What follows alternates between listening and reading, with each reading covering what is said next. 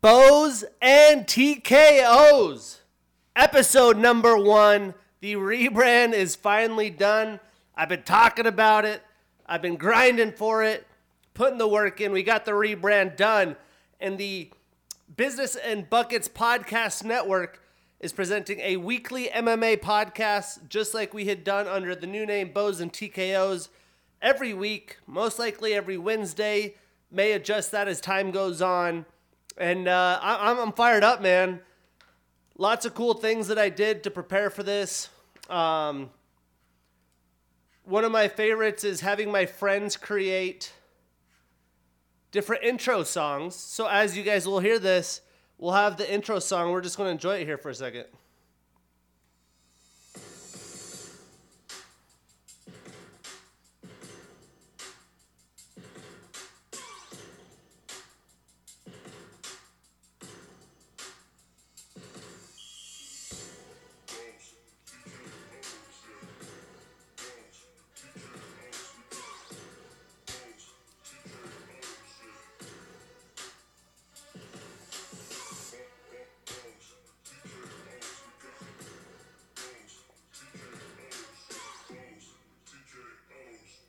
We live! Thanks to my good friend Shadow Devereaux, rapper named Foreshadow. He's been rapping for quite some time off the Indian reservation I grew up in Montana, and it was cool to see him with very loose guidelines, just like, hey, 30 seconds, podcast intro, have some video running over it. It definitely has a hyphy kind of vibe to it, get you fired up to talk about some fights because, I mean, how can you not be fired up talking about fights, going to the fights? It's just an adrenaline type sport. And we have a loaded show. We have pay-per-view action in Canada for the first time in quite some time this weekend. Controversial main event this past weekend. But as you know, before we talk MMA, we're still talking the one and only sponsor here for Bows and TKOs, and that is Field Supplements. So it's time to transform into your ultimate form with Powerhouse. The Jimmy House-inspired pre-workout, the multi-stage stimulant system delivers efficacious doses of TCAF Green, Infinergy, Urea Gerenis, bitter orange extract, theobromine, and more. It boosts natural testosterone with KSM 66, ashwagandha, horny goatweed, and 12 milligrams of boron citrate to increase free testosterone levels. We'll have nitrosygine, creatine, monohydrate stacked with endless endurance. We've included a clinical dose of both pure citrulline and nitrogen, a patented complex of bonded arginine silicate for the maxed out muscle pump that you've come to expect from our efficaciously dosed products. I wasn't a guy that grew up on supplements. I was broke. Family didn't have any money to do anything like that. I didn't even take protein at the time. And since I've gotten older and messed around with supplements, I enjoy a good pre-workout. I've had all kinds of pre-workouts, the old C2, pretty much anything and everything jacked. I love what Field Supplements has offered. If you look at the reviews, some of the best in the business, guys that, you know, review all the pre-workouts imaginable, big dudes that like a big nasty pump. And since Field Supplements, Josh Mord and Jimmy House have partnered on this, it is the purest pre-workout I've enjoyed. I just feel amazing when I'm in my pumps. It's long-lasting. It's endurance. I'm not all, itchy on the skin and don't have a big crash afterwards. I think that if you're a real big stim fan, the blood rounds is probably the best for you. It just really freaking jacks you up if you really need that extra push. But, dude, I'm telling you, Powerhouse, this is where it's at. We'll also talk about Pump House, the non-stim version, on later episodes. But go to fueledsupplements.com. Use my promotion code BUCKETS. Keeping the same promo code, BUCKETS. You can get 15% off the pre-workout. High-quality stuff. I'm hitting jiu-jitsu after this. I had an energy drink, but we're doing anything, man. This is one of the best pre-workout, hands-down, honest opinion that I've ever had. So Field Supplements, shout out, keep doing your thing. But we're going to jump right in as there's been some fun fights announced. And if you follow Bows and TKOs on social media, Obviously, the YouTube channel, Instagram going to be pretty active, and Twitter at Bows and TKOs. I had done a Matchmaker Monday. We'll save that for later.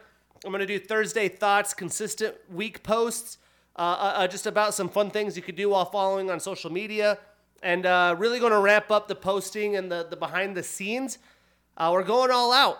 And on the other side, which I won't talk about too much because we'll be launching the episode, I have Business Unfiltered, the business editions where we interview entrepreneurs to have them tell their story, what led them to entrepreneurship, their trials, tribulations, successes, inspirations, all the details. I'm going to be posting a lot of behind the scenes IG lives, IG videos, stories about what it's like trying to run my podcast with no technical guidance. I've done all this by either asking people, Googling, done my own research. A little over 2 years in the making. Ideally, I would have loved to have this rebrand happen at the beginning of the year. But with life, I have a full-time job, right? I have other things going on. It's like a fighter. They got other things that they have to do. I'm a single guy. I don't have a family and kids, so I'm a little bit more loose than other people. But, it's a lot of work to grind and a lot of new things to learn. TikTok, I started a TikTok for the first time. Bows and TKOs, Business Unfiltered. You could check those out as well. Just a lot of different things that is part of the game that I wouldn't necessarily choose to do by myself. But we'll be documenting the whole journey through thick and thin here. But let's talk some of the fights that have been announced. We have Roman Kopylov versus Claudio Ribeiro, UFC 291, as well as Matthew Semmelsberger and Johan Lanesi. I'll be seeing these guys in Salt Lake City. Me and a friend went golfing in Prescott, and I convinced him to come to Salt Lake City with me to go watch the fights. I probably would have done it myself, but he got bought in, so I get to enjoy the trip with somebody because it's a long drive to Salt Lake City. We have David Dvorak versus Steven Urquig, UFC 289. We'll be breaking that down, a change of opponent. Alexander Romanov, Blagoy Ivanov, July 1st. Probably a fight night card. Huge fight for these guys, a lot on the line. We also have Jailton Almeida and Curtis Blades going down on November 4th. This will be a 5-round fight night main event in Sao Paulo, Brazil. You want to talk about a scary man right now? There is not many more scarier than Jailton Almeida. Gerald Meerschaert's taking on Andre Petroski in Boston, UFC 292. And Chris Weidman making the long-awaited return after the broken leg, taking on another awesome UFC veteran. This is a great OG fight. Brad Tavares in Boston, UFC 292. And then we got Billy Q taking on Billy Quarantillo, taking on Damon Jackson August 5th. And Yana Santos taking on Macy Chiasson July 1st on that fight night card as well. Sadly, some high-quality fighters off the UFC roster. Trevin Jones, Jared Vandera, Alir Latifi, and Tony Gravely off the UFC roster. We've talked and broke down each of these guys' fights. They've been tenured fighters in the UFC. Alir Latifi just completing his contract. Tony Gravely, I thought I definitely saw some potential in him. We'll see if they want to try to build their way back to the UFC or enjoy money elsewhere. And then this has been viral online. I don't know how official this is, but Alex Pereira and Jan Blachowicz official bouts signed for UFC 291 in Salt Lake City. Can't wait for that one. But supposedly they have been promised the winner of this fight will get the title fight at light heavyweight. The winner of Jamal Hill and why am I blanking on his name?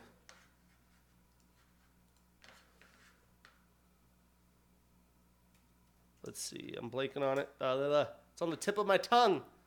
I hate when you're so close, you just cannot think of it. Yuri Prochazka, Jamal Hill, the winner will be having there, so that'll be fun. We also have the UFC returning to Paris, September 2nd. There'll be a card going on. Lots of international cards happening now that the world has opened up post-pandemic. And this was announced on the Fight Night broadcast. There will be a UFC card for every weekend for the next 4 months. So summertime, fight time, enjoy it, and we'll be breaking it all down right here in Bows and TKOs. Now, before we talk PFL action that's happening Thursday, right now it's Tuesday afternoon, only a couple of days away, so right as this comes out, PFL will be the next day. One of the things that I love, no matter who's in it, but is definitely a high standard this year, is The Ultimate Fighter. We had episode 1 between Chandler and McGregor, which if you've seen McGregor and some of his antics of late, it's been quite the scene. And I think just watching him do work and some of the clips that they're saving for later episodes definitely follows that. Episode 1's always a lot of info, breaking things down, not a lot of momentum. I do love the vets versus prospects idea. Chandler getting the vets, McGregor getting the prospects, I'm assuming because he had some prospects of his own that he wanted. But somebody that does train with Connor, Brad Katona, is on Team Chandler. So that's also an interesting dynamic. Brad Katona, an ex-Ultimate Fighter champion. I mean, the roster is pretty much stacked with pretty high-quality veterans, so good luck to the prospects. Obviously, I don't know that much about them, but they're going to have a lot in store for them, especially in the bantamweight division. And speaking of showing out, how about 406 alumni, 4-time state champion out of Poplar, Montana, Hunter Azure, the number 1 bantamweight. I got the blessing to wrestle him. I was not a high-level wrestler by any means. And the CMR tournament out of Great Falls, Montana, one of the best tournaments at the time. I'm not sure what Montana wrestling's like anymore, but one of the best. It was higher quality opponents than state, because in state you would wrestle the kids in your class. This one you get to wrestle all classes. I wrestled Hunter, and he pinned me in the first round, so I can at least claim that as part of my glory. But I was very invested. You know, Hunter wrestled a lot of kids on my team in Arlee, Montana as well. High quality guys, state placers, state champions. And you just knew this kid had the it factor. And my class, you know, I graduated high school in 2010, about to turn 31 on July 9th, coming soon. There wasn't a path for awesome high school wrestlers to go to collegiate wrestling and make a career out of it. I've brought this up multiple times. We'll keep tooting this horn, especially with the new rebrand, some new viewers. Let's say you're the best of the best, you wrestle for the Olympics. There's just no money involved. You know, maybe you're a gold medalist, which is, you know, the top 1%, top 0.5%. And that's still not worth a lot of money when in wrestling you got to cut weight, you have to have a nutritionist, you have to have a strength and conditioning coach. There's just so many things involved where there's not a lot of money in wrestling. You have to go and do clinics to teach kids around the country, driving all the time, you know, making ends meet with a little bit of bread. And now with how popular the UFC is, there's an opportunity, not just the UFC, PFL, Bellator, to be an awesome collegiate wrestler, skip the Olympics, go straight into fighting. And although there's been lots of negativity around fighter pay, it still provides a career path for people that are just studs in martial arts, especially wrestling, other martial arts as well. But watching Hunter come, you just knew that him getting into fighting, he would put it together at some point. And I don't think he really had the most fair UFC tenure. I'm not sure if he just had a couple fights signed and that expired and they just didn't renew his contract or what. I was hoping he would have an opportunity to come back to the UFC, and then they announced him being part of the Ultimate Fighter roster, and obviously I was super stoked. And I would love to have Hunter on as one of my future visions of what I'm wanting to do with some off-topic Bows and TKO episodes is having fighter stories. I live here in Phoenix in the Valley. Part of why I moved here, it's a gym mecca for MMA, not just the UFC, but you have Fight Ready, you have the MMA Lab. There's so much quality talent out here in so many gyms. Fighters purposely live here to come train and better themselves. And Hunter here being in the back door, training at a Fight Ready, would love to have him come on, talk about his story, what this experience has been like. But obviously he had a couple fights with a few different promotions to get things going in Havre and around surrounding states. Then fought in the LFA, rattled off 3 wins in the LFA at the end of 2018 and 2019. Had his Dana White Contender Series opportunity against Chris Ocon in July, my birthday actually, July 9th of 2019. I believe I was watching an International Fight Week that year. I think it was the John Jones-Thiago Santos fight, but that was exciting. It's like, hey, he gets a Contender Series shot, he wins this, he gets in. So he wins it, and he gets ex-Ultimate Fighter champion Brad Katona and beats him that September. And I'm like, cool, he's going to be a UFC mainstay. The bantamweight division is probably the deepest division in the UFC. I've debated with people. I think the top of the lightweight division is the best talent and the most superstar potential, but the depth of bantamweight is insane. Guys like Tony Gravely can't even make it. So then he fights Brian Kelleher. This is definitely a tough fight as Kelleher fights a lot of younger guys. He's a veteran. Kelleher ends up getting a knockout finish. Hunter definitely, still learning, young in his career, was completely gassed out, and I don't think that helped. So he comes back, defeats Cole Smith, and then it fights Jack Shore, who's undefeated. He's moved up to featherweight since then, but an amazing talent that I know that will be in the top 15, and then is no longer in the UFC. And I'm like, come on. He went 2-2, has a quality win against Brad Katona, Contender Series alum, so I was a little shocked at what happened there. But maybe, Hunter wanted to go build some momentum elsewhere. So then he fights an Icon FC, Jorge Masvidal's promotion. He gets rear naked choked by Keith Richardson, and then fights for a fusion fight at a fight league in Boise. Beats a guy named Ben Hollier, very unanimous decision. And, haven't heard from him since the end of last year. So then you get the Ultimate Fighter. And I think he was the last name called by Chandler in the matchups because they got to pick the teams, vets or prospects. Then you pick the rankings and pick the matchups. And he picks Hunter Azure. Your boy Mike Chandler knows the potential of Hunter Azure, the wrestling background. Chandler's got that experience. He's got good hands. He just needs to work on some of that gas tank, some of that just like high fight IQ stuff, how to have the endurance for 15 minutes, how to pick his moments, not to get too aggressive too early.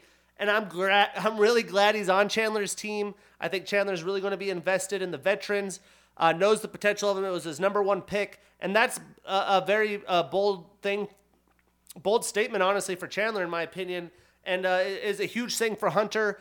Hunter's been plugging this on social media, so really excited to see what comes from it. But for me, this is what's more exciting, even above McGregor, anything.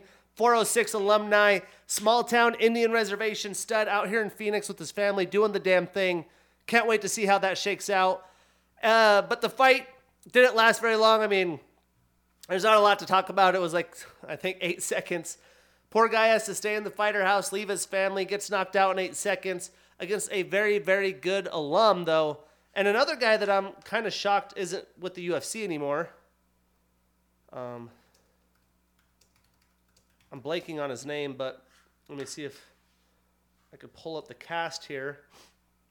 Roosevelt Roberts. So very quality. I mean, you got Timur Valiev, very good fighter. Brad Katona, Carlos Vera, Roosevelt Roberts, Austin Hubbard. I mean, some pretty high-quality people in here, so it should be a fun season. It's a different dynamic. You had Chandler, you had McGregor. There's already been the glimpses of him pushing him, all this stuff. I'm hyped up. The first episode, though, it's the first episode just like anything else. It's going to take some time. But Boza TKOs, we're riding the Hunter Azure train. If you're not first, you're last. Let's get this fucking bread. Come back to the UFC. We'll be your number 1 fan. We'll be out there supporting. And then we have the PFL this Thursday, 7 p.m. The probably, I'd say, top 3 PFL talent. Brendan Longnane taking on Jesus Pinedo in the regular season. Should be I want to say an easy win, but very winnable fight for Brendan. We got Movlid Kabuyalev taking on Tyler Diamond. Bubba Jenkins taking on Joe Sing Bin. Got to root for Bubba Jenkins. He's been on a roll. Not necessarily for the regular season rankings. I believe these are just exhibition fights, but Marlon Moraes, the ex-UFC fighter looking for his first win outside the UFC against Gabriel Braga. Tough loss for him last time. Really interested to see how this shakes out. And then we have Chris Wade taking on Ryoji Kudo. So some decent featherweight action in the PFL during the week. Don't even have to wait for the weekend. But let's recap what happened last weekend. And yes, excuse me, I have Invisalign, getting used to it. I'm dry mouth. It's weird to talk. I'm like, don't have the enunciation that I'm used to. It's a work in progress. But we had a Apex card, UFC Fight Night 74. I made a nice crisp $1,000 on a parlay. It wasn't all fights. Put a couple baseball games in there. I think I put a basketball game in there. Nice little parlay, but I went 6-3 on picks. Feel pretty good about myself. I'm going to try to keep posting fight picks on all socials. Excuse me. And post my standings over the course of the year so we can keep track, keep some accountability of what's going on. But some good fights that we did not break down. We had Damon Blackshear with a second-round TKO over Luan Lacerda. And, it was a scrap for him. He's fighting a jiu-jitsu guy that was looking for ankle locks, knee bars, was all over him. He played calm, cool, collected, was able to outlast Luan, land big shots over and over. Second-round TKO. The biggest shocker of the night, late, I want to say just a couple days out, because Jamie had a couple different opponents. Muhammad Naimov making his UFC debut, getting the second-round KO over Jamie Malarkey at plus 370 odds. UFC debut, welcome to the league. Also, performance of the night, 50 G's. Huge moment for Naimov. Seems like a quality opponent. I would say definitely was losing round one. Found his shot, found his moment. That's the fight game for you. Brutal loss for Jamie Malarkey. But welcome to the UFC, Muhammad. 50 G's. And very quick, impressive submission victory. Karine Silva with a first-round submission via knee bar. I saw somewhere they changed it to a Z-lock. All pretty much the same. Her knee popped out right away over Ketlin Souza. Very good jiu-jitsu. Another nice win for Karine. And before we start in the first fight that we broke down, I wanted to talk about this because, this is brutal. As tough as it is to be a fighter, imagine being a veteran of the sport, or the promotion, we could even say. Tim Elliott is a mainstay of the flyweight division. The flyweight division is the smallest division. It's 125, which, I'm a pretty big guy. I'm from Montana. My whole family's big. Not to make an excuse on genetics or anything. I'm a big guy. I'm okay with it. It's not that big of a deal. I'm working on it. But these grown-ass men are 125 pounds. The UFC tried to cut out the weight class. It wasn't a mainstay, right? Before the WEC acquisition, there was no 125. It had struggled to really sell tickets. I love it now. I think the competition, the speed is just unreal. I'm a big fan. I like to fight for the flyweight division. So you got Tim Elliott, who's 36 years old, and came in from Titan FC. He was a Titan FC champion, and fought Demetrius Johnson for the flyweight. Welcome to the UFC. Loses Demetrius, Mighty Mouse. Gets fight of the night, his next fight, in a win against Luis Smoka.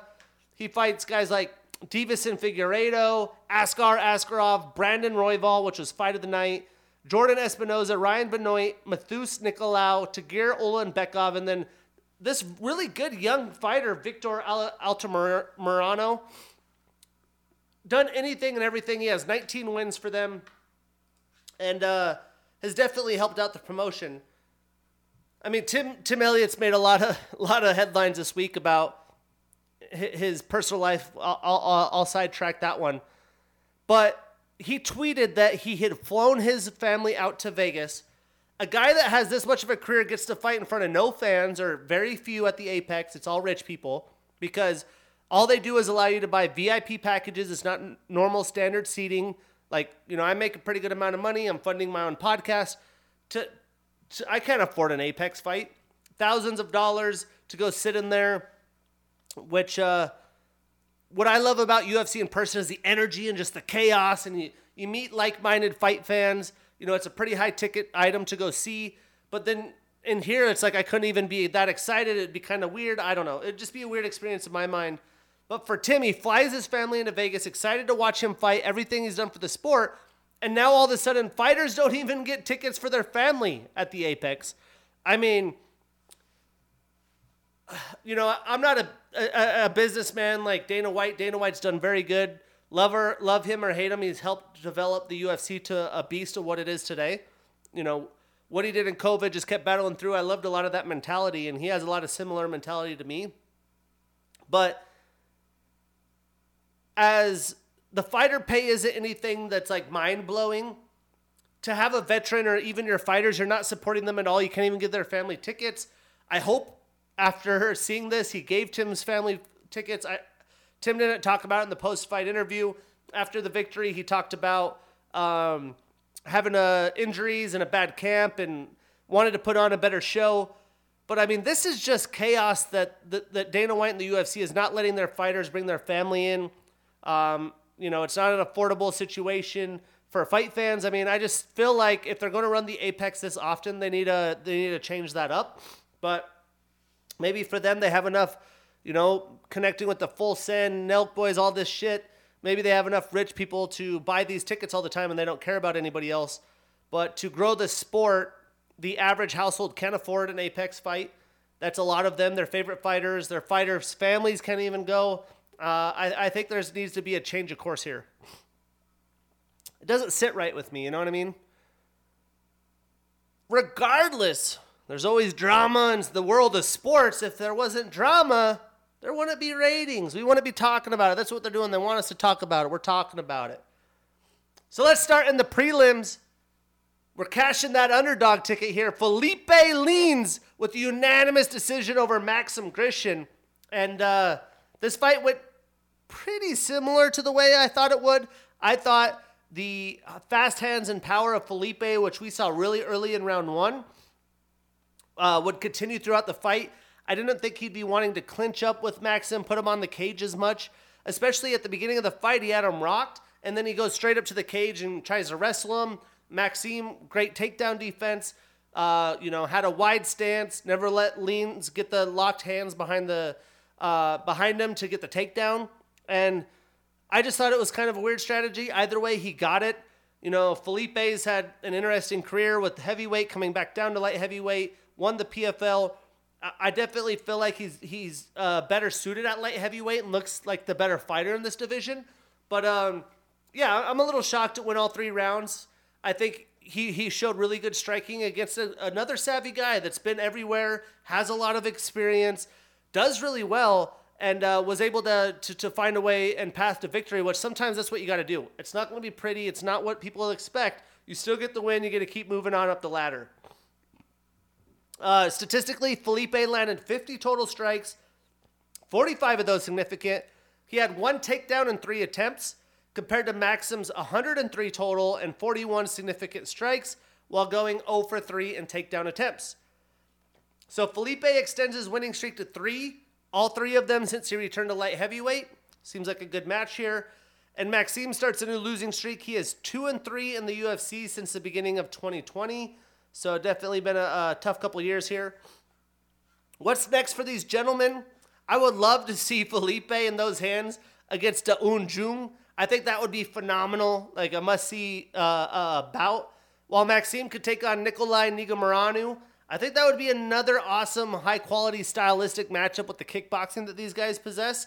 And, where Maxim is, Nikolai is, they're going to need to win. Felipe and Da Un, that's more of a positive momentum matchup. But, damn, those are some fun fights in the light heavyweight division. And then this underdog did not cash for me, as Dontel Mays had a second-round knockout over the pit bull, the veteran, the legend, Andrei Arlovsky. And I thought Andrei looked good round 1. I thought he was, pacing himself in this fight to win. He did get connected on by a couple of big shots of Dontel. And that's life in the heavyweight division. Dontel lives through his knockouts. He was able to find the mark a couple times. And Andre got really lucky at the end of round 1 that he kind of got saved by the bell. Round 2, I'm sure he still wasn't himself. Dontel was able to get the clean knockout finish. Massive win to have Andre Arlovsky on your resume. Dontel has got to be feeling great. Andre only landed 26 total strikes, 24 of those significant, compared to Dontel's 28 total and 25 significant strikes. He had 1 knockdown and was 0 for 1 in takedown attempts. So Dontel starts a new winning streak. He is 1-1-1 since the beginning of 2022. Andre extends his losing streak to 2, and he is 2-2 since the beginning of 2022. Where do these gents go next? Well, I have Andre and Chris Barnett as the must-see matchup. I think that would be a fun matchup. Guys that have suffered a few losses, definitely could use a win, but are going to put it all out on the line. And for Dontel, I had him up against Ilir Latifi, but Ilir recently just got cut after I had put that down. But he'll be climbing up in the division. Although he's 1-1-1, he's definitely going to be trying to get another win on his record. And that was it for the prelims. We're going to start in the main card, the return of Elizeu Zaleski dos Santos with a split decision over Abubakar Nurmagomedov. And this was a pretty damn close fight. Clearly, Elizeu had a little bit better striking, a little bit quicker. We talked last week, previously in Business and Buckets, but we talked about him being out for a tainted substance, supposedly, but still got USADA popped, and has definitely fought some high-quality opponents. Definitely had a little bit of ring rust out there, but was able to land the bigger strikes in the bigger moments, and was able to avoid the takedowns in Nurmagomedov. Statistically, Abubakar landed 48 total strikes, 29 of those significant. He did have 1 takedown, although in 7 attempts, so not very good there. Elizeu had 50 total strikes, 42 significant, so more strikes, quite a bit more significant, and he was 0 for 2 in takedown attempts himself. I can't remember if it's Elizeu or Elizeu. We'll just say Elizeu extends his winning streak to 2. Abubakar has his 2-fight winning streak come to an end. He starts a new losing streak, and he is 2-2 in the UFC. I would love to see Elizeu fight Daniel Rodriguez, a top 15 names, main staple of the UFC. Been there forever. Give him a chance to get right back in there with some top-level competition after some time off. He beat a good Nurmagomedov, let him keep climbing up the ladder. And for Abubakar, how about Gilbert Urbina, who just came off a win recently? That would be the fight to make for me. And before I talk about the next fight, which we got right, by the way, I'm not going to perfectly announce everyone's name. I studied broadcast journalism and was a sports reporter for some time. I think getting people's names correct is very important and something that I want to pride myself in. I heard it on the telecast. I didn't write it down. I forgot. To me, it's crazy that a lot of these play-by-play guys will say fighters' names wrong for a long time or differently, and they don't go and address the fighter. Like if I was talking about an athlete, I want to go ask him, like, how do you say your name? One of my favorite examples of that was a punter for the San Diego Chargers at the time, and he was like a Pro Bowl punter. I forget his name. Been in the league for a long time, and everyone announced his name wrong. Finally, someone asked him, how do you actually say your name? And it was different, so that's one thing I'm going to pride myself. But some of these names are hard as hell too, especially with all the international fighters. So, I am human. But that's something that here at Bows and TKOs we're trying to finesse. And because this is Bows and TKOs episode 1, just a quick background on after we break down this card, after we recap this card, before I break down UFC 289. We'll talk about how I became a fight fan and what my background is. So, the veteran Tim Elliott, very tough fought unanimous decision over Victor Altamirano. And he went to the classic Tim Elliott well that he had to do. He had to get this to the ground. He had to tire out a very non-typical striker in Victor. If you watch Victor's UFC debut against Vinicius Salvador, these guys are just crazy. The talent that comes in, just the willingness for these guys to just be like artists in the octagon and do whatever comes natural is so much fun to watch. and I think is why the UFC is going to improve its quality so much over the next decade. And Tim Elliott, he's 36 years old. He's been there, done that. He had to take the guy down and get some ground and pound, let him up, get a couple strikes, get the ground and pound going, get the takedown going. And it's not always the prettiest way to win, but again, sometimes you got to win.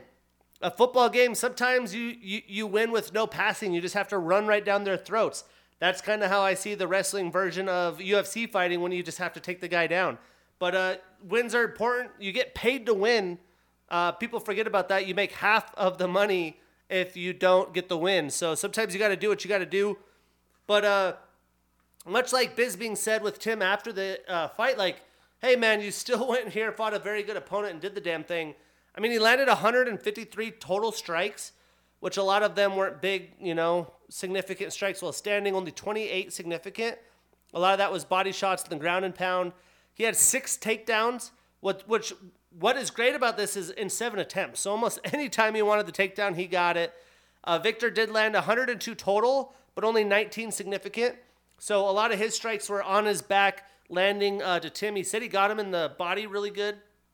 That Victor hit him in the body really good on the ground, and that actually almost changed the fight, which is, you would have never known because Tim's on top. But sometimes these guys from bottom are learning how to strike pretty good off their back. And Victor did have 1 takedown as well. So Tim extends his winning streak to 2. He is 3-1 since the beginning of 2021. He stays at number 11 in the rankings. And Victor has his 2-fight winning streak come to an end. He is 3-2 in the UFC. So I guess when I said, did you watch Victor's UFC debut, I was wrong, but he's still early on in his career. So what's next for Mr. Tim? I think there's a ton of potential opponents for him in the top 15. I would like to see him take on Matt Schnell, somewhat of a similar style. Schnell's had a lot of withdrawals, injuries. He could just use a fight, so let's make that one happen. And for Victor, how about Charles Johnson? Energy Johnson. That would be the fight to make in the flyweight division. But the man that needs to get all the love this night, Jim motherfucking Miller with the first round knockout. Although it was a short notice opponent over Jesse Butler in his UFC debut, he also earned another 50G performance of the night. And I just feel like Jim Miller does not get enough love. All the octagon time, all the records, all the fucking wars, all the highlights, all the memories. People forget he battled Lyme's disease, wasn't the best version of himself for a long time. You could only imagine if he was healthy, what that would look like. In this fight, there's not a lot to talk about, but we do need to give Jim the respect where it is due. I loved what he said to Bisping after the fight. If you want to come at me, I might not look like the guy that, he didn't say this specifically, but Jim doesn't look like a guy that you're like, damn, if I rush that guy, I'm scared. But he is slick with it. He stood in the pocket and cleaned the clock of Jesse Butler. Young Jesse Butler learned a big lesson coming in there. I'm just going to take this old guy out. And it happened very on the opposite end. Amazing, spectacular showing for Jim Miller. You love to see it. It only took him 3 total insignificant strikes with that knockdown. And Jesse only got 1 total insignificant strike landed. Jim does start a new winning streak. And, with all the fights, all the experience, he is 4-2 since the beginning of 2021. So he has put together some quality wins. Jesse has his 5-fight winning streak come to an end. He starts a new losing streak in his UFC debut. At least he was game. He was willing to come in. He wanted to take some chances with the wrong guy to take some chances. Jim says he likes to brawl. You're going to get in there and let me scrap. We got to see it, and I love to see that version of Jim Miller. What is next for Jim? That's what I want to know. I mean, he barely fought. I would assume he'd want to get back in there quick. That's just the kind of guy Jim is. And as many records as he has, he's pretty close to some of the best ones. I would love to see the MMA world, bows and TKOs, would love to see Jim Miller versus Michael Johnson for a legacy fight. Could you imagine the scraps of Michael Johnson and Jim Miller? We got to put this into the universe. We got to make that happen. I guarantee you, if someone gets gist of that or someone gets a call, hey, do you want to fight Jim Miller, Michael? Abso-fucking-lutely. Hey, Jim, you want to fight Michael Johnson? Abso-fucking-lutely. So let's make this happen for the legacy fight. It's kind of surprising that these guys haven't squared up or fought each other this far in their career. I mean, these guys have fought everybody. I got to see Jim Miller beat Cowboy Cerrone in Vegas. I believe it was that Nunez card where Pena shocked the world, and that was really cool. Although it wasn't the best version of Cerrone, it was really cool to see those two. And I'm sure Jim loves going to bed at night having Donald Cerrone on his record. Both of these guys are probably feeling the same way about each other. And for Jesse, if he is still in the UFC, I'm not sure. Usually you get at least a couple of fights when you get up to the UFC for a short notice fight. I'm not sure what the deal is, but if he still is in the UFC, how about Vyacheslav Borshev, who's coming off a victory? I think that'd be a fun matchup to make. And speaking about showing out and needing some love, how about Alex Bruce Leroy Caceres? Unanimous decision over Daniel Pineda, another fight we got right. Fight of the night, and deservedly so. And this one had me sweating. I was watching the Diamondbacks play the Braves. Acuna had just gone yard, and I'm sweating because if the Braves win and Alex wins this fight, I'm getting that $1,000 parlay. So I was tuned in on ESPN Plus at the baseball game. I'm one of those guys. And the Fro was in action, man. He was flowing. He was looking good. He came off that beautiful head kick victory against Julian Erosa. And I figured he'd be too much on the feet for Daniel Pineda. And he was just able to outlast him. You could tell by round 3, Daniel's body language is like, I could barely stand up right now. Sometimes with the volume that these guys deliver, plus the ground game, Alex has good jiu-jitsu just like Daniel, but he was posturing right. He was doing transitions well. He was willing to give a little bit, but he would stand up and strike when he needed to. And by round 3, Daniel was just completely gassed. Beautiful performance all around the octagon. You love fights like this that really display mixed martial arts. You get a little grappling, you get a little jiu-jitsu, you get a little boxing, a little bit of kickboxing. That's what I love to see. And that's what MMA is all about. And I think we're going to see a lot more of that as these young kids come in and learn MMA. They're not just a taekwondo specialist. They're not just a karate specialist. You get my point. They're learning it all, and that this is what makes it so much fun and why I've been a huge fan of Alex Caceres for a long time. So Alex landed 86 total strikes, 60 of those significant. He did have a takedown in 2 attempts and a reversal. And Daniel landed about half the amount of strikes, 43 total, 27 significant. He did have 3 takedowns, although in 11 attempts. So, again, I'm about to go to jiu-jitsu after this. 3 takedowns and 11 attempts. That's going to do something to the cardio, I'll tell you that much. A submission attempt and a reversal as well.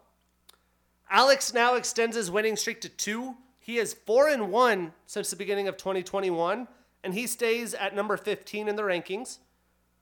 Daniel starts a new losing streak. He has 1-1 since the beginning of 2021. Alex is clamoring, I need a higher quality opponent. Bryce just pulled out of a fight due to injury. Maybe the timing will be right for recovery. I'm not sure exactly what the injury from Bryce was, but give me Alex and Bryce. I think that would be just a fun one. Just the 2 different egos that are going on there, completely different people. It'd be just a fun display of mixed martial arts. And for Daniel, how about Bill Algeo? Either way, massive win by Bruce Leroy. Put some respect on this man's name. And then the probably biggest headline of the weekend, the controversial split decision victory by Amir Albazi over Kai Kara France. And I'm sure I would have made an emotional tweet or something about it. I definitely want to step up my Twitter game during the fights and tweet a billion times, do all that stuff. But I remember watching Henry Cejudo and Aljamain and thought Henry Cejudo clearly won a few gin and tonics deep at a bar in Salt Lake City. But I did not get the experience a lot of fight fans as I did not watch this live. I was out celebrating my parlay victory after the baseball game and watched this the next morning. And, obviously I get all the Bleacher Report updates and things like that of it was highway robbery, this and that. I think clearly as a fight fan, the scoring's always changed year over year. It's all about damage now. Kai clearly won this fight. The way you win fights is by winning rounds. It doesn't matter how good one round is. If you lose a bunch of others, you have to win the best out of 5. And I think there's a debate he won 4-1. We'll just say it's 3-2. But the fact that they gave the victory to Amir is pretty insane when you look at the statistics. The statistics don't tell all the story. Amir definitely was controlling the center of the octagon, controlling some of the fight, but this wasn't the highway robbery that I saw a lot of people post. I think the Paddy Pimblett fight was more of a highway robbery than this. I think that there's a lot better examples of just like a straight robbery. Kai's like, hey, everyone know who won this fight. It cost me $100,000. To me, it's like, I think you could have done a little more, right? You come in at the weigh-ins, you're doing this and being aggressive like you really want this fight. And it took him a while to really get the Kai Kara-France that we've seen, where I think the Brandon Moreno fight, we saw a better version of that. And, that Mexican fighting spirit brought it out of him, in my opinion, brought it out of Kai. Big title fight. Where here he's fighting a guy that's on an impressive run, a great record. Young hasn't fought the top level competition, right? He's been talking, there's levels to this, you're not on my level. And Amir was able to hang. He was able to hang in the striking. Clearly he's the better grappler. We knew that coming in. My question coming in is, can Kai stuff the takedown? He was able to, but not do it enough. And if you really wanted to win this fight, you should have went out there and put a little extra on it. I thought he did a pretty good job in the 5th round. But I just feel like that wasn't the best Kai Kara-France that we've seen, and credit to Amir. No one's given credit to Amir. I mean, what this guy has done in a short amount of time is nothing but spectacular. But I think we need to chill out on the title shot. He's 29. He's just about to enter his prime. He has a 17-1 record. He continues to stay undefeated in the UFC. But outside of Kai Kara-France, his best opponent was Zhalgas Zhumagulov, which he got a decision victory.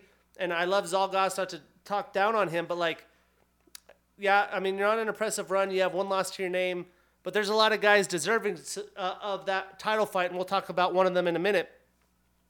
I don't think this is a highway robbery. I've been clamoring for the flyweights to get more love. They finally get the main event opportunity, and this just wasn't the fight that's going to sell, right? It was a high-quality fight. These are two very high-quality fighters, different strengths and weaknesses, and they put it all out there. But this isn't the fight that's going to give flyweight the love they deserved. And I thought we were going to see a little bit more viciousness out of Kai, especially, the lead up and all the shit talking and just the body demeanor and everything else. And we didn't get that. It was for a lot of people that aren't hardcore fight fans like myself, they're probably like, it was a boring fight. So I think the flyweights definitely had a big swing and a miss. They caught a slider low and outside, put it all out there, and they're looking at themselves like, what just happened? Statistically, I want to double check this. The UFC's statistics sometimes, man, I get them off the UFC website. I mean, you would think going to them, that's the best. If I want to check out NFL stats, I go to the NFL website. You should feel pretty confident about that. And I talk a lot of shit on the UFC website.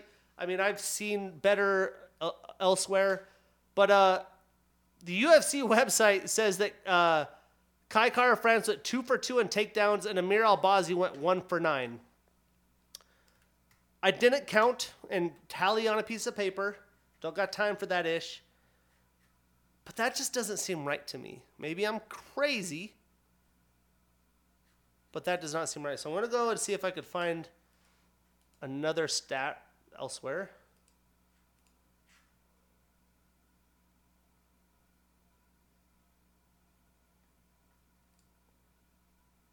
I'm seeing if SureDog lets you do that, but I don't see it.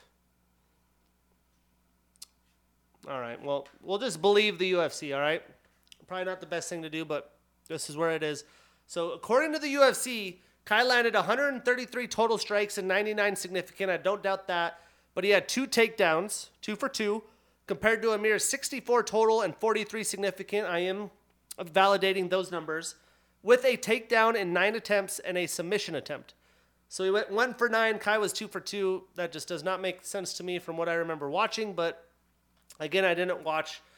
I wasn't thinking about takedowns. I was thinking about rounds because I saw the thing controversial. And by the end of it, I had it 4-1 personally, but debatably 3-2 if you wanted to go there, right? So yeah, I mean, statistically, he definitely dominated. I mean, we could do this real quick. The UFC tells you how they broke it down by round. So, if we look at the stats, round 1, no takedowns. Round 2, no takedowns. Round 3, Kai got a takedown. Round 4, Kai got a takedown. And they're saying Amir only had the takedown in round 3, which I believe was the clear round for Amir, where he did have top control and dominated there. But also with Amir having no reversals, that made no sense because there was multiple rounds where Amir was on top with top control and took, but a lot of the round just controlling Kai, which obviously didn't help his case to really sway the judges. But yeah, it's kind of chaos. I mean, I watch a lot of MMA Hour. It's not always real time. I like to watch just the videos he posts of each fighter. I don't watch the whole episode. I'll watch the fighter interviews and see what's going on. But he posted about addressing the decision, and he talked about hitting up some of the athletic commissions and trying to find a place where they could interview the press to at least see what their thoughts were. There just has to be better transparency here, and I know Dana's classic line is just don't let it go to the judges. It is what it is. I can't control it. But, in fights, there's always been controversial judging. I don't know if that'll ever go away, but I would like to see a different. We got to be able to at least talk to the press, open scoring. I mean, something's got to change because this is just ludicrous. And to Kai's credit, he lost $100,000 because of this, even though he didn't lose the fight. Which you got to be a little bit more aggressive, I guess, and go for it. And that's the name of the fight game. You chose this career, I guess you could say. I mean, that's just the situation at hand. But it's just not right. Just kind of like the Apex thing. I mean, if you actually cared, you'd make a change. There hasn't been any changes, so we'll see what happens. Either way, Amir extends his winning streak to 6. He stays undefeated. He moves up 4 spots in the rankings to number 3. And Kai extends his losing streak to 2. He is 3-2 since the beginning of 2021, and he moves down 2 spots in the rankings to number 5. So, Amir, I just don't think you are more deserving of the title shot than a guy who just fights the top dogs, and that's Raw Dog. Brandon Royval has fucking really showed out lately, and I don't think he could leap him for a title shot. I mean, he could because he's been around for a while, but I don't think the UFC will agree with that either. He's coming off wins against Matheus Nicolau, Matt Schnell, and Rogerio Bontorin. He's already fought Moreno and Pantoja, so there's that. But that was a couple years ago. He's already beat Kai Kara-France, beat Tim Elliott. I think he's shown massive growth in all of his fights. We've talked about this before. I think that's the fight to make. And let's look real quick. When is the Brandon Moreno fight? I don't even remember. Let's look. So Brandon Moreno doesn't fight until July. So another month. I mean, there's plenty of time to run a title eliminator fight after that with maybe the winner of Royval, Amir getting the winner of Brandon Pantoja at the beginning of next year. So that would make sense to me, but I just don't think you throw Amir over some of the other flyweights, especially a guy like Raw Dog who's done so many great things. I think that would be not cool. But the problem is a lot of these guys have fought each other before. So outside of that, though, there's really not a reason, I guess, to put Amir. But for me, it sits better. You can't skip Brandon, man. You can't skip the Raw Dog. And for Kai, you about that action, man. Let's just get you big time fights, right? Let's do like some city kickboxing, big time fights. Let's let you square up against Manel Kopp. Could you imagine? We've talked about stylistic matchups. To me, that's the fucking one to make. Let's make that happen. That would be box office, a potential main event type flyweight fight. But that's the fight night. The Apex card again went 6-3. We'll be talking about standings throughout the year and hold some accountability to what I'm breaking down for y'all. But again, before we talk UFC 289, I quickly wanted to talk about how am I even an MMA fan? What kind of MMA fan am I? What got me into it? So growing up in Wyoming in the middle of nowhere, there was no school wrestling. They had swimming and tennis instead, I believe. So going to Montana, I am 5 foot, probably 3 at the time, soaking wet, 110 pounds or so, 115 pounds. Not the prototypical basketball size. All my friends played basketball. I liked basketball, decent little shot. Had a good IQ of the game, but just not the size of a legit basketball player, especially for high school. So I think the football coach is like, you should try wrestling. I did pretty well at football, especially before everyone hit big growth spurts and outgrew me. I wish I was this size now back then, that played football, but I wasn't. I was like 120 pounds. I got into wrestling and I hated it. I didn't have a family that showed me how to work out and get conditioning in. That was the first time I really had to push myself. But the life lessons, just the culture, the buy-in and the experience, I became a big fan of that. And every once in a while, some of my good friends' parents would have fight parties with UFC. These are the Tito Ortiz, Randy Couture type days, Chuck Liddell days. And back then, there wasn't fights every weekend. It was like once every other couple months, there's a big-time pay-per-view, there's stacked cards. And I was all about it, and I'd actually, watch it. I was super into it at a young age. And obviously, there's boxing, Mike Tyson. And I was just super into this kind of stuff as a fan. So I've been, dedicated watching UFC for a long time. Since I would say Chuck and Tito too. I remember random guys like Kendall Grove, who seems like always was on the UFC cards. A guy that wasn't a superstar by any means, but a mainstay of the UFC. And my first love of a fighter was probably Matt Hughes. Also was a huge fan of BJ Penn. I mean, come on, BJ Penn, the prodigy. Chuck a couple beers, come in and whoop your ass. I mean, golly, he was fun. That grew into, I was always an admirer, I would say, of GSP, but because I was a BJ Penn fan, I rooted the other way sometimes. But, really was a big admirer of GSP. As I was in high school, started to think I knew a little bit of something. I remember there was a crop of new fighters that I was just super high on that weren't talked a lot about yet. Rose Namajunas, who were Ultimate Fighter days, John Jones. I said they'd be champs one day. They're champs, still a champ, potentially coming back to be a champ. And I just feel like I have a good, almost like a scout, a good barometer of what's the potential in a fighter. And I think that came from watching wrestling because I was not a state championship wrestler. I got to watch all the high wrestlers, and sometimes I'd pick the brackets and pick who I thought would win. And that's why I'm a big fan of Hunter. I mean, the guy was dominant. And, I've really enjoyed the sport. I have not really broadened my horizon outside the UFC because I feel like Kai said, there's levels, right? The UFC's here, man, and everyone's just, it's like the NFL, the XFL, the USFFL, all that stuff. I love that there's competition. I love that there's more opportunity for fighters because another reason why I love doing this podcast and talking about fighters, they don't get enough love. They're normal fucking people. A lot of them could walk into a restaurant. Most people wouldn't even know. And it's probably the hardest path to a career there is in the sports world. I'm not saying, Francis Ngannou talked about working the salt mines. I mean, there's really hard work out there. Don't get me wrong, but the life of a fighter is no fucking joke. The mental fortitude, the physical wear and tear on your body.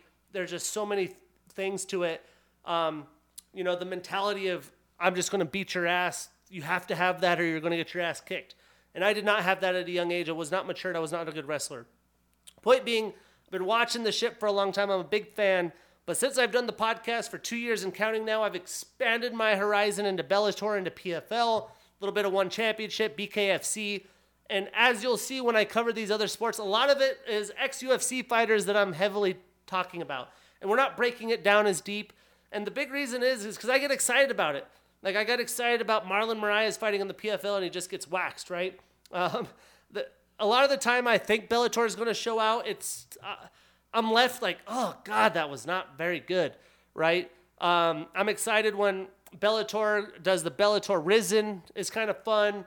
One Championship has some fun stuff here and there. Sage Northcutt just fought recently. That was fun. Mighty Mouse, maybe one of the last fights in his career. That was fun. But there's only very few moments there where the UFC, every card, I'm hyped about Felipe Lin's Maxim Christian. That was a high-quality fight. That's a tough fight to pick.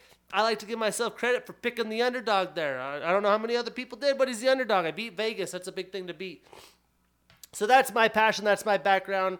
We're going to keep on doing it, and I'm excited to get a bunch of the fighters, obviously here, because I'd like to have them in studio and around the country to tell their stories so they can help give back to future fighters. The Raul Roses of the world, like these young guys that are coming in, don't realize you have to have a job and fight. You know, if you're having a family, what does that life look like? I think even a lot of MMA fans, UFC fans are at surface level with the fighters. They don't, like when I'm looking at fighters, I'm looking about, you know, how much weight are they cutting? What's their energy and attitude? Do they have a family they have to worry about and they're taking a few L's? Like that's probably going to wear on their mental. There's a lot of things that you can look into picking fights that are behind the scenes that I would love to bring surface level so that if there are kids that are in high school wrestling and are thinking about making a career path, they could hear what these guys' stories was, relate to it, learn from it, and we can all better the sport together because there's not as much MMA coverage, right? That's a big reason why I'm picking it too. If I talk NFL, everyone already has all the NFL coverage. So we're going to break down MMA, we're going to talk UFC, and we're going to give it all we got. And we're going to tell these fighter stories, and it's much like why I'm running the business episodes is if I could influence another Shane that grew up in the middle of nowhere, Wyoming, that's a win in my book. We didn't have that ability when I was a kid, so let's spread the word. There's no secret sauce. Let's all help each other. Shit's hard. So speaking hard, let's talk UFC 289, massive pay-per-view in Canada. Can't wait to see how the Canadian crowd shows out. That's one of my favorite parts of watching big pay-per-views when they're elsewhere, seeing what the fight crowd's like. I've witnessed T-Mobile, going to witness Salt Lake. I haven't witnessed a lot of big UFC cards outside of Vegas, and it's cool when you see like some real hardcore fight fan crowds. Like Kansas City just happened recently. That was a great one, and sometimes they're not so great. So I'm excited to see Canada go out and see what they're all about this weekend. We're going to start in the early prelims, which are on Fight Pass, probably ESPN Plus. The prelims are on ESPN at 5 p.m. Pacific, and then obviously the main card is pay-per-view. But we're going to start with David the Undertaker Dvorak, 31-year-old fighter with a 20-5 record and the number 10 next to his name, taking on Steven Astro Boy Urquig, the 27-year-old fighter with a 9-1 record. And we got to give the ranked flyweights credit. That's why we're breaking this fight down. I obviously don't know a lot about Astro Boy. Love the nickname. He's 9-1, and he's getting a tough opponent in his UFC debut. This is a late fill-in fight as Matt Schnell got hurt. Would have loved to see that matchup. But now David is getting an eternal alum who's on an 8-fight winning streak and making his UFC debut. You know he's hungry. He's going to take chances. And we saw this recently. I forget his name, the big, tall Brazilian guy that fought Movsar Evloev. You never know. There's always a chance. That's why you step in an octagon. It's one of the most rawest upset potential thing. It takes one shot, one submission. David is an orthodox fighter. He's on a 2-fight losing streak, both of them in 2022. He has not won since May of 2021. 8 of his wins are by knockout, 8 via submission. 16 of his 20 wins are via finish. Unheard numbers from a flyweight. Steve, he's on an 8-fight winning streak, and 6 of his 9 wins are via submission. Both guys with lots of submission victories. We know David, good striking, more of a counter striker. It'll be interesting to see how that shakes out. But I think David will be too much for the young Astro Boy. The UFC obviously thinks highly enough of him to put him in there against a ranked opponent. But I'm going to take David the Undertaker. I guess we better pull up these odds. I'm sure he's the favorite. Let's see. Just want to double check, you know? Can't remember. Sometimes these odds will shock you a little bit.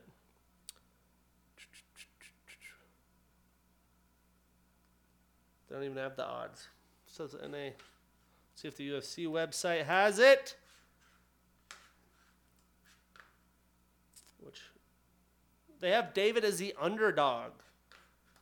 I love it. I'm taking the underdog. The underdogs are back. They're coming to eat. We're taking David. We put him on that parlay as an underdog, and we gain that bread. Moving on, in the prelims, we got Kyle the Monster Nelson, 32-year-old fighter with a 13-5-1 record, taking on Blake El Animal Builder, the 32-year-old fighter with an 8-0-1 record, technically undefeated with a draw. And this is a fun fight between two men who are in their primes. They're in win now mode, and they're fighting for their UFC lives. Maybe not Blake so much, but Kyle definitely. And this one hits home a little bit. Although I do not know Blake personally, he is close to my good friend Josh Morin, who helps with the Field Supplements sponsorship. Heard some stories, so definitely in the I want to say, I guess, the bandwagon, but I'm a fan. I'll be rooting for El Animal. Guy's a wrestling, comes from a wrestling background. Looks like he outworks anyone. Posts a lot of social media behind the scenes stuff. Seems like definitely someone to buy into. But when we break these guys down, Kyle has a brown belt in BJJ. He's on a 2-fight losing streak with the draw, and is 1-4-1 in the UFC. Surprised he still has a UFC contract. 5 of his 13 wins are via knockout, 4 are via submission. So 9 of his 13 wins are via finish, which is pretty impressive. While Blake, he's undefeated, right? Has that draw. He's on an 8-fight winning streak, 2 of them in the UFC. He's a Cage Fury, King of the Cage, and Dana White Contender Series alum. And 4 of his 8 wins are via submission. You can watch Dana White Contender Series back on ESPN Plus. If you've not heard about Blake, they have a cool video insert of him and Dana White talking about him, because they usually don't look for 30-year-old dudes in the Contender Series. And 4 of his 8 wins are via submission. So Kyle's desperate, right? He's 1-4-1 in the UFC. He's 32 years old. He has to win this fight. But Blake is going to make this his style of a fight. He's dirty. He's a wrestler. He's going to make it high pace. He's going to mix in takedowns. He's going to look to continue to stay on his bike, keep his feet moving. If he does get a takedown early, I think he's going to have to be wary of Kyle's jits a little bit. But I think we'll see Blake is ready for a higher level competition. I think he's going to make a nice victory here. I'm taking Blake. We're putting him on that parlay. We marking it down, and we getting that bread.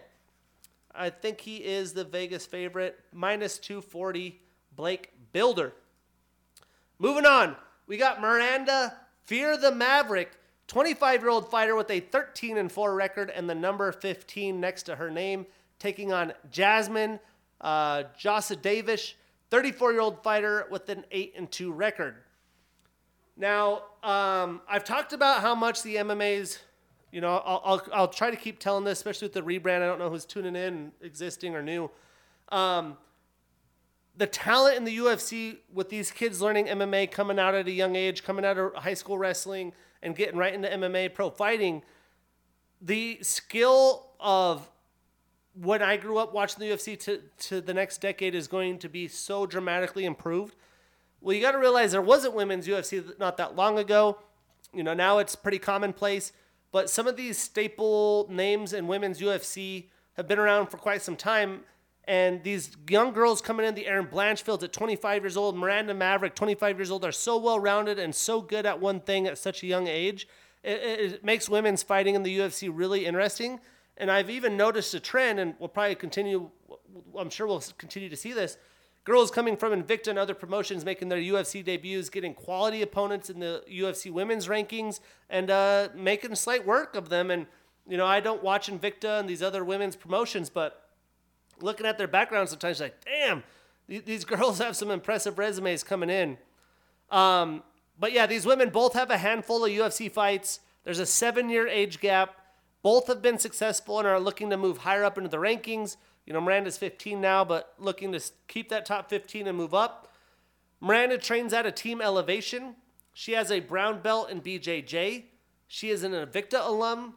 She's on a 2-fight winning streak, and she is 4-2 in the UFC. 6 of her 11 wins are via submission. Now, Jasmine's on a 1-fight winning streak. She is 3-1 in the UFC. She is a Dana White Contender Series and Cage Fury alum, and she does have a 2.5-inch reach advantage. I think this fight's going to be fun as a striking battle, but as Miranda typically does, I think she's going to have a clear game plan, look to get Jasmine down. I believe she's going to be successful enough in that. She might not get every takedown, but she's one of those girls that'll continue. She'll go for a double, switch to a single up against the cage, continue to go. She's not like a one takedown attempt pony, which there are a lot of those in the UFC. You got to string together those takedowns to really make it happen. I think DC's the best at breaking that down, ex-wrestler. I think she's going to find a way to a decision victory. She's a little bit younger, shown the durability, shown the endurance. I'm taking Miranda. I'm putting her on the parlay. We marking that ish down, and we getting that bread. She is a minus 295 favorite right now. Moving on. What a fun one this is. We got Khalil the War Horse Roundtree Jr., 33 years old, with an 11-5 record, and the number 13 next to his name, taking on Chris Dawkins, the 33-year-old fighter with a 12-6 record. Now, this is an interesting fight for Khalil to take, in my opinion. He's coming off 3 straight wins against Modestas Bukauskas, Carl Robertson, and a very, very impressive win against a high-quality opponent in Dustin Jacoby. Now he's fighting an ex-heavyweight fighter who is on a 3-fight skid, is moving down to save his UFC career at light heavyweight. And I think this will be a solid fight. Chris Dawkins is still a dog. He's got the power coming from heavyweight. Khalil does as well. But I thought he could have got a better opponent. Khalil's fought a lot of the middle ground fighters for quite some time. And I'm ready to see him, especially after that Jacoby fight, take a leap. Balls for him to take this fight. He's always down. He's game. Khalil is a southpaw fighter. He trains at a Syndicate MMA. He is an RFA and Ultimate Fighter alum. He's on a 3-fight winning streak and is 3-1 since the beginning of 2021. And 7 of his 11 wins are via knockout. Now, Chris has a black belt in BJJ. He's a Cage Fury, Ring of Combat, and King of the Cage alum. He's on a 3-fight losing streak at heavyweight, but against studs, right? We got to give him the credit. Derek Lewis, Curtis Blades, Jairzinho, Rosenstrike. So again, 3-fight skid, but against some dogs, some bangers. And he's a banger himself. 11 of his 12 wins are via knockout. 5 of his 6 losses are also by knockout. So to knock out or to be knocked out. Now, I think this is going to be a fun kickboxing fight. If this is a kickboxing fight, I'm taking Khalil. I believe he's going to be slick in the clinch. He worked overseas in Thailand for quite some time. His kicks are going to pay big dividends. His kicks are nasty. Chris obviously has power as well. So does Khalil. I think Khalil is peaking right now, though, especially after moving around to all those gyms, taking in that knowledge, having it show up in his fights. Again, I picked Dustin Jacoby. Jacoby is a big, tall, freaking kickboxing style, and he outbested him. Chris is fighting desperate, though. When you pick in fights, you have a guy in a 3-fight skid, they're going to put it out there, especially a guy that either knocks people out or gets knocked out. I think he's going to be hunting for a shot. He's probably watching film, training for a moment, and he's going to try to take advantage of that. On the other side, 3 losses, you're 33 years old in your prime. You had success. I think he was right in the top 15 at heavyweight at some time. Took these 3 losses. It's been a brutal skid. Where is his mindset at, right? His brother's gone through a little bit of a skid, Kyle as well. I'm sure he'll be okay. I think he's like an ex-cop or detective. I'm sure he's mentally tough. He'll be fine. He'll show out here. But I am taking Khalil for my picks. I am not confident enough to put this in the parlay consideration. Let's make some bread this week, though. I love me some pay-per-view cards. I haven't been very successful on the numbered pay-per-view cards because there's always a lot of underdogs that don't end up hitting, it seems like. But a fight that is way too long in the making. We got Nasruddin, the Russian sniper Amavov, 28 years old with a 12-4 record and the number 12 next to his name, taking on Chris Action Man Curtis, the 35-year-old fighter with a 30-10 record, 40 professional fights, and the number 14 next to his name. Now, again, we finally get the fight. It's been booked a few times before. This fight could very well be the perfect timing. Funny enough, though, although it didn't happen before, it might be a better fight now. Both men are coming off very tough losses. They're looking to get back on track, and I think Chris, as seasoned as he is, is probably hungrier than ever. And Nasruddin, I think, is probably improved and has a little bit more experience. Nasruddin isn't in his prime. He's only 28. Chris is right on the edge of his prime, but with 40 professional fights, definitely has some miles on him, as they would say. Kind of like a running back, right? Coming out of Bama, hundreds of carries, got a little bit of wear and tear on those tires. Nasruddin is an orthodox fighter. He trains out of the MMA Factory. He is on a 1-fight losing streak, and he is 3-2 since the beginning of 2021. 5 of his 12 wins are via knockout, 4 via submission, so 9 of his 12 victories via finish. Now, Chris trains out of Extreme Couture. He has a purple belt in BJJ. He is a Dana White Contender Series and PFL alum. He is on a 1-fight losing streak. He is 4-2 in the UFC. 17 of his 30 wins are via knockout. He had the 2021 Comeback Fighter of the Year. And 3 of his last 5 fights have been Performance of the Night or Fight of the Night. He likes to come in and scrap. We're about to see a scrap. He's always showing out. He's action man. Now, I think this is going to be a little bit of kickboxing versus boxing. Nasruddin is going to have to land some big leg kicks from keeping Chris from coming forward and looking to fucking clean his clock, to be honest.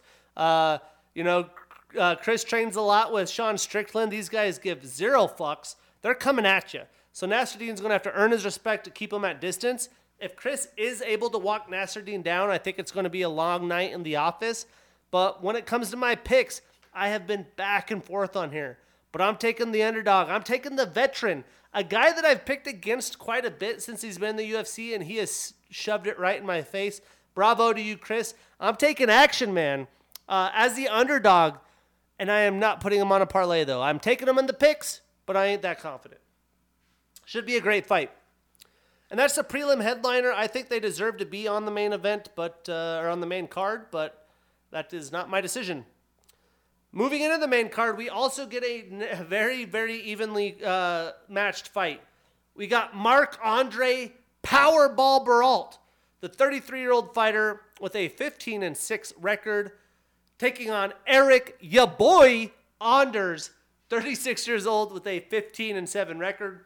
I've always laughed at that nickname, and as Joe Rogan typically does, Joe Rogan had Eric on and was asking about his nickname, and he was clowning ya boy, and I felt the same way. But every time I see that, I think of that run back the film of that Joe Rogan episode of him talking about ya boy. But yeah, interesting nickname. Power bar, very deserving with the cardio. The local Canadian. This is going to be one hell of a fight. Very evenly matched. Both men have fought similar fighters. I just think Mark is going to outlast Eric over the course of 3 rounds like he typically does his opponents. But we'll see.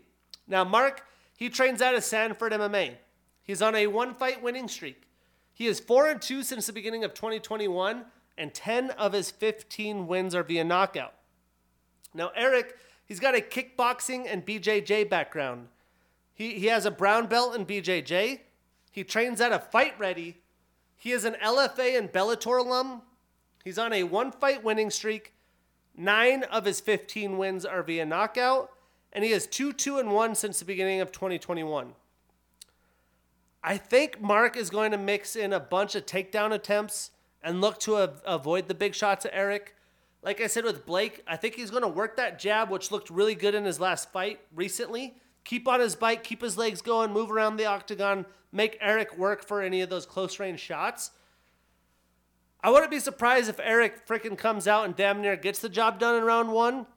But just like the last fight against Mark a couple months ago, I think he's going to be able to outlast it, get through it, and then really put that endurance and cardio on Eric in the later rounds. I think that'll pay dividends. Mark right now is minus 145, so he is the Vegas favorite. I'm putting him on my picks, but not putting him on a parlay, but we're taking the Canadian fighter. I almost forgot about this fight. I mean, this card, low-key, the matchmaking. I love brilliant matchmaking, right? This is brilliant matchmaking right here. We got Dan 50K Ige The 31-year-old fighter with a 16-6 record and the number 13 next to his name, taking on Nate the Train Landwehr, the 34-year-old fighter with a 17-4 record. I mean, banger alert. Some of the most down dudes in the UFC. Both guys have already fought this year. They're looking to be a force in the featherweight division in the top 10. Ige's been there. He wants to get back there. Nate's fiending for it. He's got a promo ready. You already know it. Dan trains out of AKA. He has a black belt in BJJ. He's an RFA, Legacy FC, Cage Fury, Titan FC, and Dana White Contender Series alum. He is on a one-fight winning streak. He is 2-3 since the beginning of 2021, but he lost 3 in a row to just some fucking savages. Movsar Evloev, Josh Emmett, and the Korean Zombie. Now, Nate is an M1 alum. He's a former champion with 2 successful title defenses. His last 3 fights have been Fight of the Night or Performance of the Night. 8 of his 17 wins are via knockout.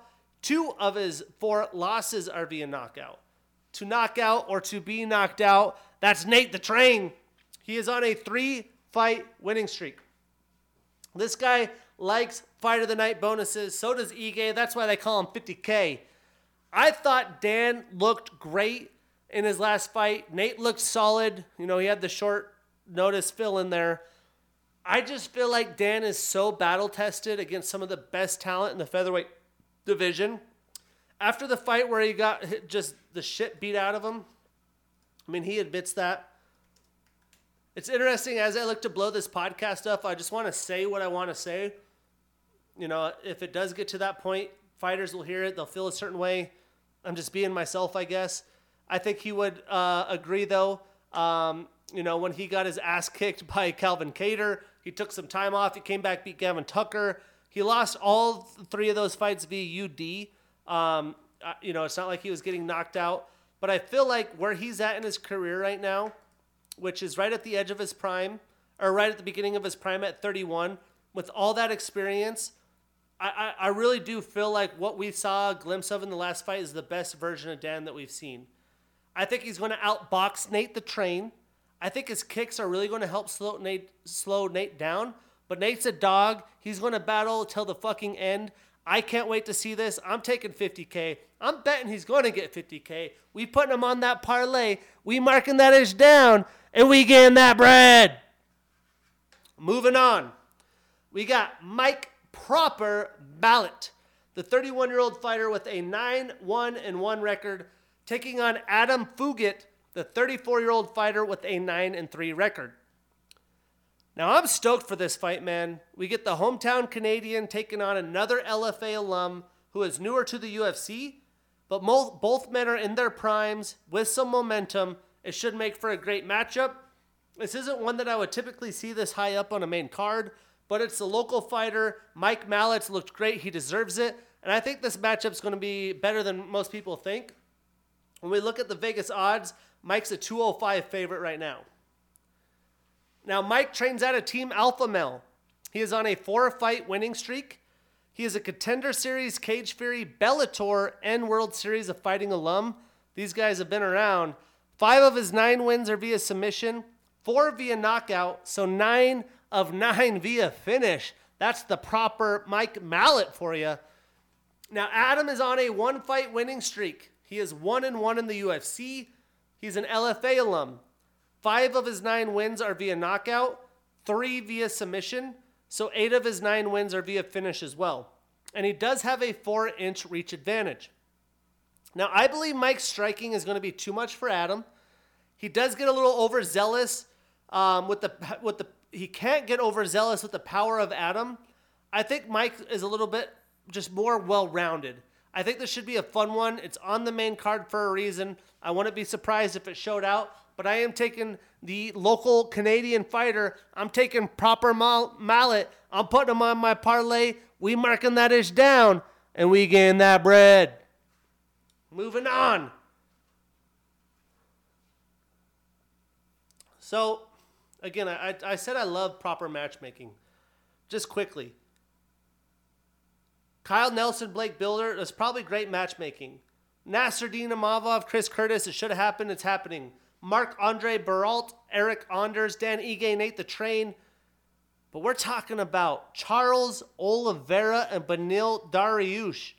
Charles Do Bronx Oliveira, 33-year-old fighter with a 33-9 record and the number 1 next to his name, taking on Beneil Dariush, the 34-year-old fighter with a 22-4-1 record and the number 4 next to his name.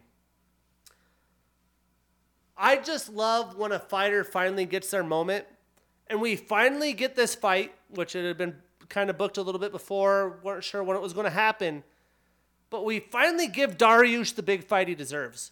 No, it's not the title, but this is going to give him the title fight if he gets the victory, and to get there, he has to go through one of the baddest champions in the UFC, Do Bronx Oliveira. He's a bad man. He's so bad, it's going to take us 5 minutes to read through his accolades. Not really, but it's long. Charles, he trains at a Shoot Box Academy. He is a 3rd-degree black belt in BJJ. He's a former lightweight champion. 9 of his 14 fights have been performance of the night. Let me say this again. 9 of his 14 fights have been performance of the night. He's a fucking cash cow. I'm the cash cow, the UFC cash cow. I mean, this guy, the ups and downs, the performances of late, savage. Just fucking savage. 2014 submission of the year against Hatsu Hioki. The most finishes in UFC history with 19 of them things. Most submission wins in UFC history was 16. Most submission wins in UFC lightweight history with 10. Most submission wins in featherweight history, 6. He has 2 different divisions, most submission victories. It's a 3rd-degree black belt for you. He is tied with Donald Cerrone for the most post-fight bonuses in UFC history. Shall we break the record? Most performance of the night awards in UFC history with 12. He's tied with Islam Makhachev for the 3rd longest win streak in UFC lightweight history with 11, which it's funny that Islam beat him to end that record, but 2nd most submission attempts in UFC history with 40. The 2021 Comeback Fighter of the Year, the 2021 Fighter of the Year. He wasn't the Comeback Fighter of the Year. He had the 2021 Comeback of the Year against Michael Chandler. He got starched early, got the submission. 2022 Fighter of the Year and 2022 Submission of the Year against Justin Gaethje. He's a Jungle Fight and Ring of Combat alum. He's on a 1-fight losing streak, and that was the one that ended his 11-fight winning streak. 21 of his 33 wins are via submission, 9 via knockout, so 30 of 33 via finish. You want to talk about accolades in a resume, Do Bronx is shining like those pearly whites he got going on. But again, I fucking love me some Beneil, and it's like these are some of the most likable guys in the sport, as much badasses as they are, and I really wish Beneil got a title shot. I feel like he's going down the Tony Ferguson hole here, so damn close and never gets it. But Beneil has a BJJ background. He's a black belt. Also a black belt in Muay Thai. He trains at a King's MMA. 4 of his last 7 fights have been performance of the night or fight of the night. Again, these guys show up, they show out, and they're must-see TV. He's on an 8-fight winning streak. 8 of those 22 wins are via submission, and 3 of his 4 losses are via knockout. Everything Beneil has done in the UFC, massively impressive. If there was a man in the division that has a resume unlike anyone else, though, it's Charles, right? I think this is going to be a striking battle. I think that maybe even Beneil tries to mix in a little bit of like unorthodox takedowns, not your typical takedown attempts. He's going to have to do something because I think Charles has a striking advantage. But hey, Beneil's been doubted his whole career. He always shows up. He just looks like one of those guys that's just very dad body. It's like he just looks like a dad. His family's there. He's training in the embeddeds. He doesn't look like a killer, but golly, he's a fucking killer. If this is how the fight unfolds and it is a striking matchup, I think Charles is going to show more. I just feel like he's When you have octagon time against the best of the best, the Gaethjes, the Poirier, the Chandler, Ferguson before his talent kind of fell down a bit, I really do think the best striker Beneil has defeated on this run, in my opinion, is probably Drew Dober, who's still a fucking scrapper. But I feel like Charles, he talked about how much he wants this. He's having fun. He just has all the experiences. Sometimes when you've been through anything and everything, you don't get phased. You're more prepared. I'm sure Beneil is prepared as possible. I'm sure he's going to put on a fight. But I can't pick against Do Bronx Oliveira. I'm taking Charles. Charles, let's see, is a plus 125. What? Plus 125. I don't know if I believe that, but this is on VegasInsider.com. We're taking the underdog. Charles is eating. He's added to the records. We're putting him on that parlay. We marking that ish down, and we getting that bread. Then we have the main event. We haven't even started with the main event. We got Amanda the Lioness Nunes, 35 years old with a 22-5 record, taking on Irene Aldana, 35 years old with a 14-6 record, and the number 5 next to her name. In my opinion, the GOAT. She's taken on some new prey, but this time it's in the form of the Mexican fighting spirited warrior Aldana. The training partner of the newly crowned Mexican flyweight champion Alexa Grasso. Will story continue? Will this energy feed off to Aldana? It's going to be fun. Amanda has a black belt in BJJ. She's got a brown belt in judo. She's a 2-time double champ with 5 successful title defenses at the bantamweight division, 2 in featherweight. She's the first woman in UFC history with 2 titles. The first fighter in UFC to defend titles in 2 divisions while holding both simultaneously. She is the 6th multi-divisional champ. She has the longest combined UFC title reign of all time over the course of 3,599 days. Again, the GOAT. She's tied for the most wins in UFC women's history with 15. She has the most wins in UFC title fights amongst women with 10. The most knockout wins in UFC women's bantamweight division was 6. The most finishes in UFC women's history with 10. The most finishes in UFC women's bantamweight division history with 8. The most consecutive wins by a woman in UFC with 12. The most consecutive wins in UFC women's bantamweight division history with 9. The most wins in women's bantamweight division history with 12. The most wins in UFC women's bantamweight championship fights was 7. The most knockdowns in UFC women's bantamweight division history was 6. She holds wins over 7 former or current UFC champions: Miesha Tate, Ronda Rousey, Valentina Shevchenko 2 times, can't wait for the 3rd one, Holly Holm, Germaine Durandamy 2 times, Chris Cyborg, and Juliana Pena. She was the 2016, 18, 19, and 20 Female Fighter of the Year.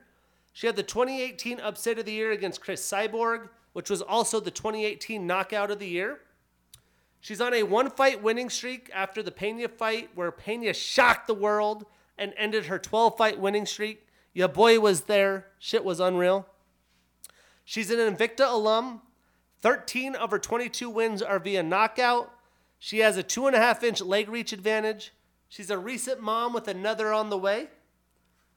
Irene is on a 2-fight winning streak. She's a Jungle Fight and Invicta alum. 8 of her 14 wins are via knockout. She is 7-4 in the UFC, and her highest quality opponent, in my opinion, was Holly Holm, which was in 2020 where she lost. And not to discredit Irene, but we're talking about the GOAT, the Lioness, who I still, in a lot of ways, feel like doesn't get the love she deserves. And, it took me a while to really praise her. We got to give these fighters their flowers. The things that they've accomplished. I mean, we talked about Charles' resume, but look at that resume, man. Golly. I do think Irene is going to provide some challenges for Amanda. I think the loss to Pena doomed the rest of the women in the UFC, though. The Lioness is only 35. She has a lot left in the tank. She showed that in her last fight. Irene fought Macy Chiasson last. And no offense, but going from Macy Chiasson to Amanda Nunes, it's a big leap. I think Amanda is going to want to showcase her striking and remind people what she is capable of with her power, her precision. But I think she'll definitely get a couple timely takedowns to wear on Irene. If she just wants to strike and get after it, I think that opens up more opportunity for Irene. And it makes me wonder, Alexa Grasso, who did she beat before Valentina? She took a big step up as well. She went from Vivian Araujo to Valentina. She fought JoJo Wood, Macy Barber. Yeah, I mean, she took a big step up as well. But relating to the Grasso fight, unless there is a crazy thing Irene has been training for, a super slim moment in the Lioness's game, and she catches her like Alexa caught Valentina with the spinning technique late into the fight when she was a little bit gassed and going straight for the back. If she doesn't find an opening that's something super prepared for, I just don't see the Lioness going down here. She is too talented. She's too hungry. She just seems happy with where you're at, which could be the most deadliest thing sometimes. I'm taking the Lioness. I'm putting her on my parlay. We marking that ish down, and we getting that bread. Stacked card. Super excited to have another pay-per-view event. Next weekend, we will be breaking down another Apex card, a decently deep card, UFC Fight Night 75, with a great headliner, Marvin, the Italian Dream Vittori, and Jared, the Killer Gorilla Cannoneer. Episode 1, Bows and TKOs. If you have any comments on this, I'll be putting out some clips. I never put clips out before. I'm trying to level up. Give me some feedback. You want me to talk about certain things, dive deeper, talk about fighters. Would love to do it. It's the People's Show. We'll see you guys on episode 2. Check out fueledsupplements.com. See you next week.